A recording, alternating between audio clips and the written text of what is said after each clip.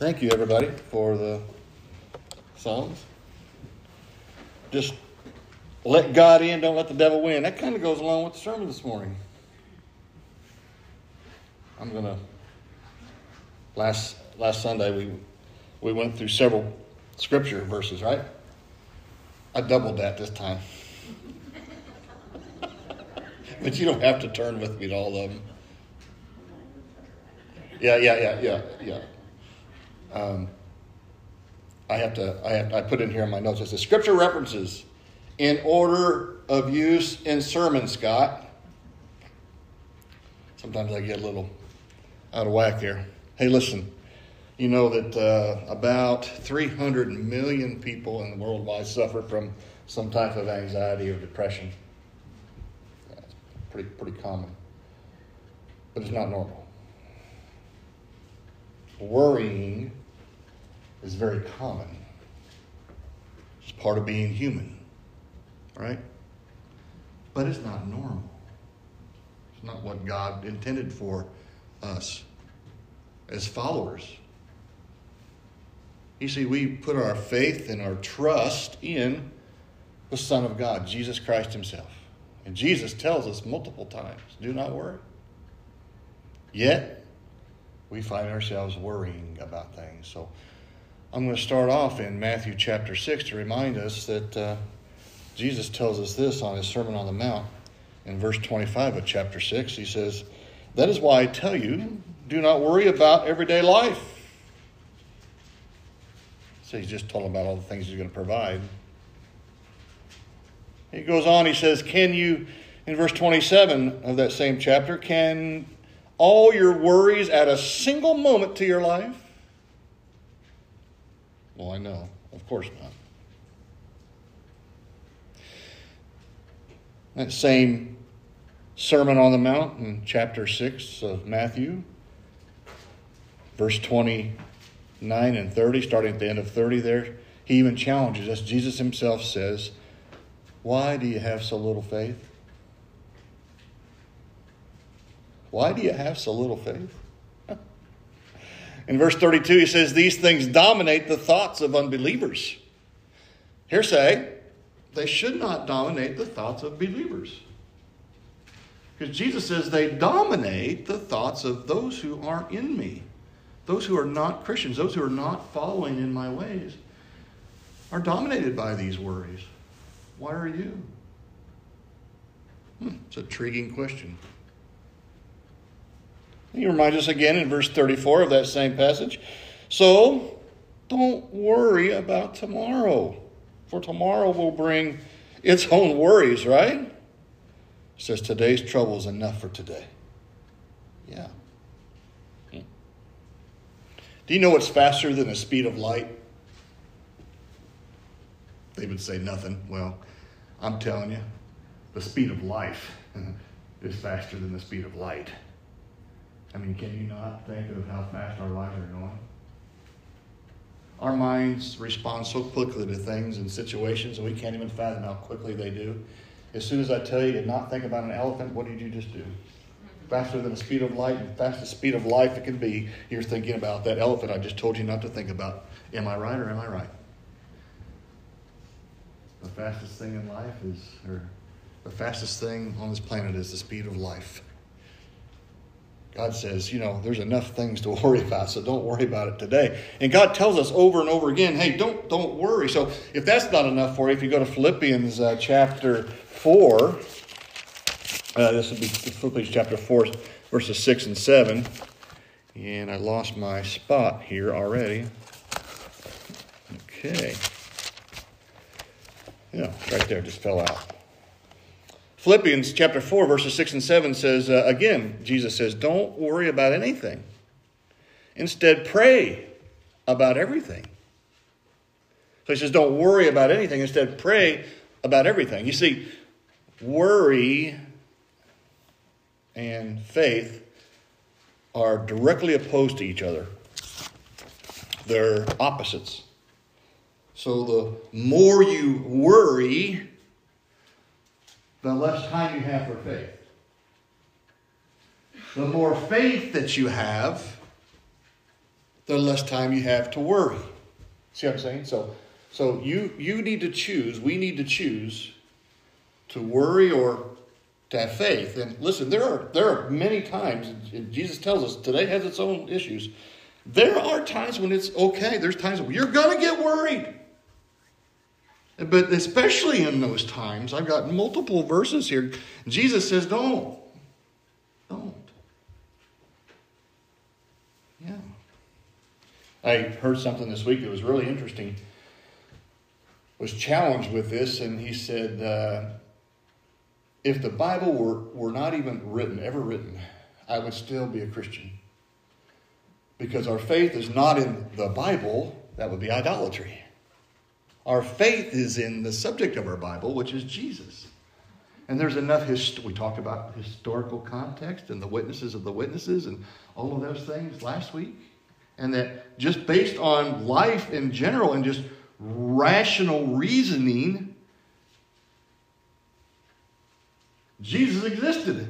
And Jesus was put on the cross, and Jesus died and resurrected 3 days later. So, putting our faith in Jesus. And so what Jesus did is he gave us his Bible. And the Bible is very important. It tells us how to live our lives and this and that. So he gave it to us for a reason. So why so many times, and I have in here at least 11 times, and that's not even close to it, he says, don't worry. Stop. You know that statistically 92% of the things you worry about never come to fruition. Or only 8% of the things you worry about actually happen. So, to keep the devil out, bring God in, just like the song talked about. It's one or the other. And even as well-meaning followers of Jesus Christ, we have times when we worry. But there'll be enough of that. But most of the time, it's just like, who else would say you got a 92% chance of living if we do this surgery? You say, well, I'm going to do that surgery. Yeah, of course. That's high odds, isn't it? That's pretty high odds. Yeah. 92% in most colleges and most universities and most high schools is an A. That's an A. Yet most of us fail in the area of worrying about things.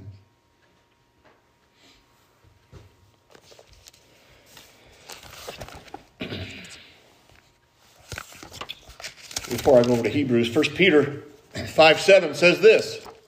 1 Peter 5, verse 7 says this. Give all your worries and cares to God. Why? Because he cares about you. Give all your worries and cares to God because he cares about you. Jesus, God himself, actually cares about me. Can you imagine that? It doesn't matter where you've been, what you've done, where you're currently at, what your mind state. I saw a thing this week and it showed a little boy or a little girl and she's reaching up to God. She says, this is all I got. And she's got a picture of a heart. And God says, it's all I've ever wanted. That's all God wants. He wants you to love him. Who in here can force anybody to love them? Nobody. God's not going to force you to love him. He says, you love me. Your worries are gone. That doesn't mean we're not going to have hard times. That doesn't mean we're not going to have cancers. It doesn't mean we're not going to have neck surgeries. It doesn't mean we're not going to have sore throats. It doesn't mean we're not going to be ill and have COVID. It doesn't mean any of that. He says, but through that, can you have enough faith, this faith the size of a mountain? No. He says a faith the size of a mustard seed, just a little bit of faith. If you have just a little bit of faith, can you stick with me? Through the bad and the good. But we're a silly people. Particularly in the Western culture, because when things are going really well, we think, well, we got this, I got this, I don't need him, I don't need her, I don't need them, I don't need God, because I got it. But then as soon as something bad happens, we lose a job, we lose the ability to turn on our heat, we lose our mind, we lose our wife, we lose a friend, whatever it may be. We go, God, where you at? Where you at? How come you're not in my life? I need you now. Well, listen, you needed him just as bad when it was good as you do when it's bad. Yeah, we tend to live our lives as a roller coaster, the ups and the downs and the ups and the downs. And it just goes on. And we don't have to live that way. Worrying is a choice. It really is. There's enough things that you'll need to worry about. You know, we've got sick parents. We've got, wow, we wonder when they're going to, listen, those are not humanly good things as we see them. But listen, we're all going to, there's two things for sure, taxes and death, right? If I can borrow that phrase, but we're not here for very long because life is very fast. Yeah. So, again, Jesus says, give me all your worries. Because, you see, when we try to take on the worries, what we're really saying is, I got this. I can handle this. The human mind was never meant to be able to handle all the things that we encounter. It's impossible. That's why nearly 32% of all Americans at some point in time will be on some type of medication to help with anxiety or worrying. Now, that's not to take into account some of the chemical imbalances and things, but a lot of our worrying is just that. It's self-made. Because the things we worry about are the things that we anticipate are bad or going to happen to us. I wonder when Jesus was in the Garden of Gethsemane, I always go back to that a lot of times in sermons because I think that was it was a precipice moment in our Savior's life. Was he worried? Was he worried? I don't think, it was a choice. He chose. He says, Father, not my will but yours. And may this cup pass from me. So you have to wonder, he knew that he was going to get beat. He knew that his skin was going to get filleted. He knew that he was going to have a crown of thorns. He knew he was going to be bled out. He knew he was going to get pierced in the side. He knew he was going to hang there. He was going to be suffocating. Do you think that he liked that thought? I don't think he did. As fully God as he is, he was fully man. And I think he dreaded the idea of people shredding his body. Was he scared? Yeah. But I don't think he worried about it because he knew the outcome. Does that make sense? So we can be in a lot of pain, physically, emotionally, psychologically, you name it, but have enough faith to worry, have enough faith to give all your worries to him. Say, you know what, I don't like what I'm going through, but I'm going to give it to you. Say, some of you, it's as simple as saying this: help me, God. You don't have to recite a prayer that you've memorized. You don't have to try to go to the Bible. You don't have to have a Bible. You just say, God, I need help. What do you need to give him? Your heart. With all humility and the love that you got, say, God, I surrender. And I need your help. You don't have to try to explain the help that you need because he already knows. I've been in those situations where I'm trying to explain to God, what I mean to say is, no, really, and I'll get deep into a prayer, then no, God, what I meant was, and I go, God, you already know. You already know. He says, give me all your worries because I care for you. Yeah. In Hebrews 13, if that's not enough, in Hebrews 13, verse 5, he says, don't love money. Be satisfied with what you have, for God has says, I will never fail you. I will never abandon you. I will never forsake you. I will never leave you. I will never leave you. I will never forsake you. I will never abandon you. I will never do anything to harm you. So then Hebrews goes on, so that we can say with confidence, because we know that God will never forsake us or leave us. He says, the Lord is my helper. So I will have no fear. What can mere people do to me? I mean, really. Yeah. It's awesome stuff. Now you can turn your Bibles to Job. Go to Job 36, because I'm going to stay in Job. And I thought as I was getting things ready this week, Can I go from worrying and anxiety to where I wanted to start? I wanted to be in Job. Because the Old Testament stuff's good stuff, okay? And all the stuff that's in the Old Testament that's prophesied is the words of God. Look for Jesus in all the words in the Old Testament. Because it's about Jesus.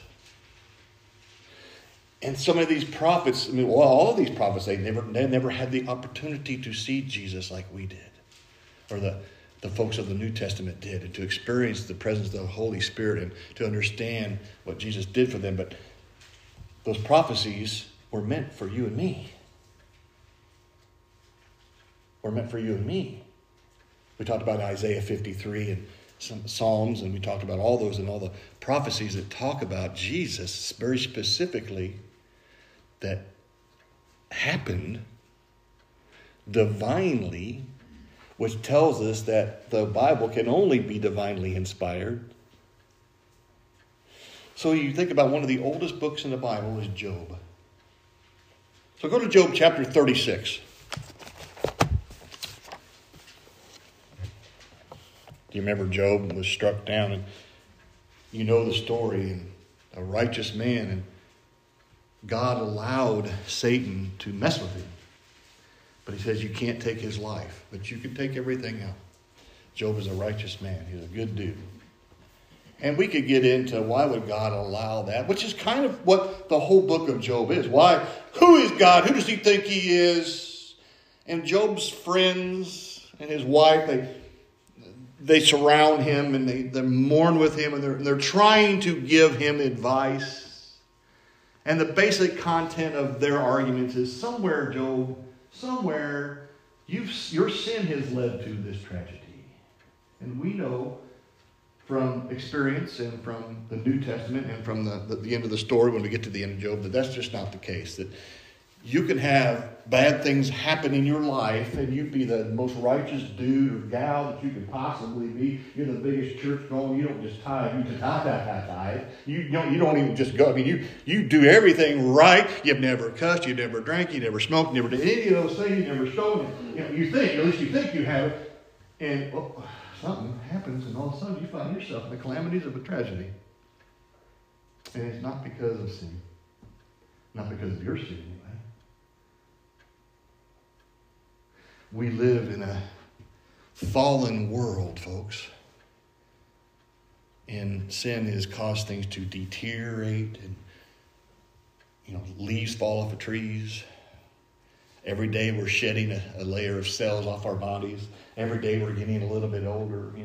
They've been doing a study in some of these crazy creatures that God has made that didn't evolve, by the way. God made them. There's a chameleon. You take a chameleon, you cut his limb off, and what happens? The limb grows back. Now, I don't understand that. But I also don't understand is all the technology we have. We can send people to Mars. We can send people to the moon. We can do all these wonderful things over the internet. But we can't figure out how the chemicals inside of something that we can physically see. There's thousands of these stupid little iguanas and these chameleons all over the place. We cut them up. We can't figure out how that happens. Wouldn't that be nice to know if you lost your leg, you could grow it back? We ought to be able to figure out how to do that. That's just amazing. And people go, well, God doesn't exist. Oh, really? That's amazing. Did you ever see pictures of that? Cut the leg off, give it a few months, and it start to grow out. That would be God has given us all the examples of how wondrous He is, even in light of tragedy. So you may have a situation in your life where something is suddenly cut off. You no longer have it. But God reminds us through His wonderful nature, I will provide.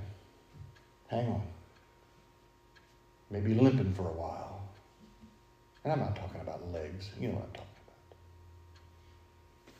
about. Job 36, though, his friends try to remind him of. So in chapter 36 of Job, verse 22, Elihu reminds Job of God's power. He says, look, and he says, look, God is all powerful. So not everything his friends said were wrong.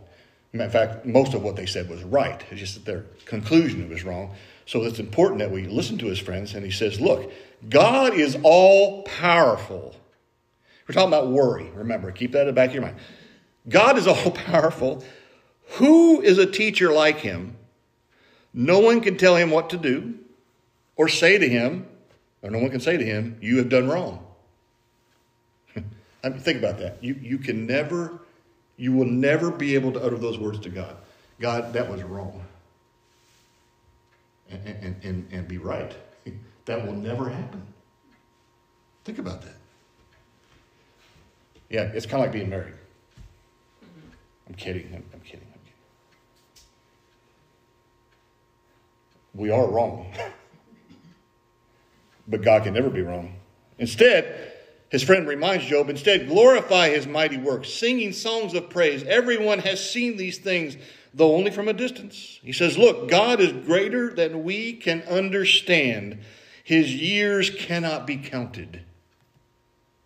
God is greater than we can understand. His years cannot be counted. And then we go over to Job chapter 38, just one page over in my particular Bible. And this is where the Lord challenges Job. This is the end of the arguments from Elihu and his other friends. And now we get to see an interaction between God and Job themselves. And this is where the rubber hits the road. And the Lord challenges Job in verse 38, chapter 38, verse 1, he says, then the Lord answered Job from a whirlwind. Now listen. Who is this that questions my wisdom with such ignorant words? And he says in verse 3, brace yourself like a man. He says, pull up your bootstraps. It's a-coming. Because I have some questions for you, he says, and you must answer them. Verse 4 of chapter 38. Where were you when I laid the foundations of the earth? Tell me. If you know so much, tell me, God says. Where were you when I laid the foundations of the earth? This is God chastising Job. He says, and verse 5, who determined its dimensions and stretched out the surveying line? If you're out on a construction site, we have engineers and they do surveys to make sure that when that bridge deck is put together, it's exactly the way it's supposed to be. Can you imagine them building the arch in St. Louis? They started at either end of the arch and they work towards the middle. They don't go all, they work towards the middle. And if they had gotten up there, if they hadn't surveyed it correctly, if the lines were off, it would have been off like this. That'd been a bad day for those engineering team, wouldn't it? Yeah, they had to be within millimeters of accuracy. God says, I am the one who drew the survey line in your life. And when I made the earth and the moon and the stars and everything in them, as I looked at the sun yesterday, as you know, we haven't seen it for several days, and the last couple of days we have, and you kind of see it through the clouds or through the trees of a morning or of an evening, and my mind goes 1.2 million. 1.2 million. What?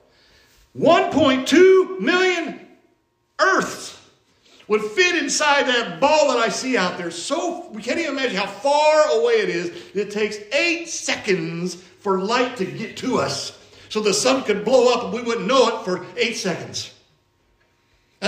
You can't imagine the majesty of God as he surveyed this universe and laid down the lines.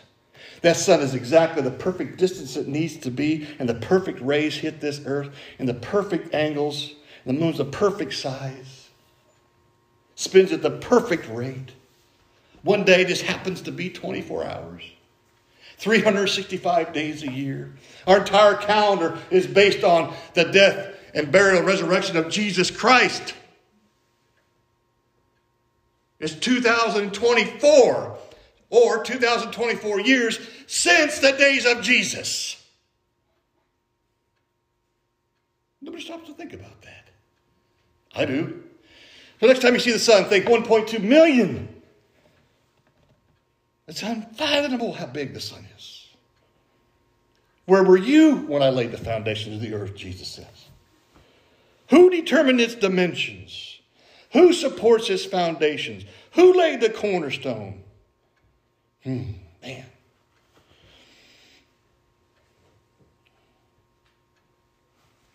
Job 40. Trying to follow my notes. I'm almost done. Job 40, the conversation continues. Again, keeping in mind what we talked about earlier was anxiety, worrying. What am I going to do? And again, God never designed the human being to handle all the problems that will be presented to us. You hear people say, God will never give me something I can't handle. That's a lie. Let me tell you something. That's not in the Bible anywhere. God many times is going to give you exactly that. He's going to give you something you can't handle so that He can show you that He's real. So the things that you're worried about you can't handle, that means you can't fix it. So why worry about it? Give it to God. Through all prayer, petition, make your request known to God. Then the peace that transcends everything will come to you.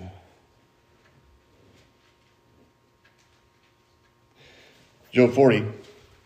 The Lord said to Job in verse 1 of Job 40, do you still want to argue with the Almighty? I love it. You still want to argue with the Almighty? I just can't imagine how that conversation went and how humiliating it was to write this down as Job wrote this down. I got to tell people that God dissed me. Do you still want to argue with the Almighty? He says, and I love this, he says, you're God's critic, but do you have the answers? Think about that for a minute. It's very easy to be critical of people. It's very easy to be critical of our employers. Very easy to be critical of any situation we can look at on social media. It's very easy to be critical of our leaders. All the way up to being critical of the way God made me. Or what God is doing. Or what God is allowing. Or what God didn't step in. Or why did God allow this? Why didn't He stop this? And why does He do this? And why do we have all this? What are we doing? We're being critics. So God says, fine, you're the critic. What are the answers? What are the answers? Smarty pants. That's what He's saying.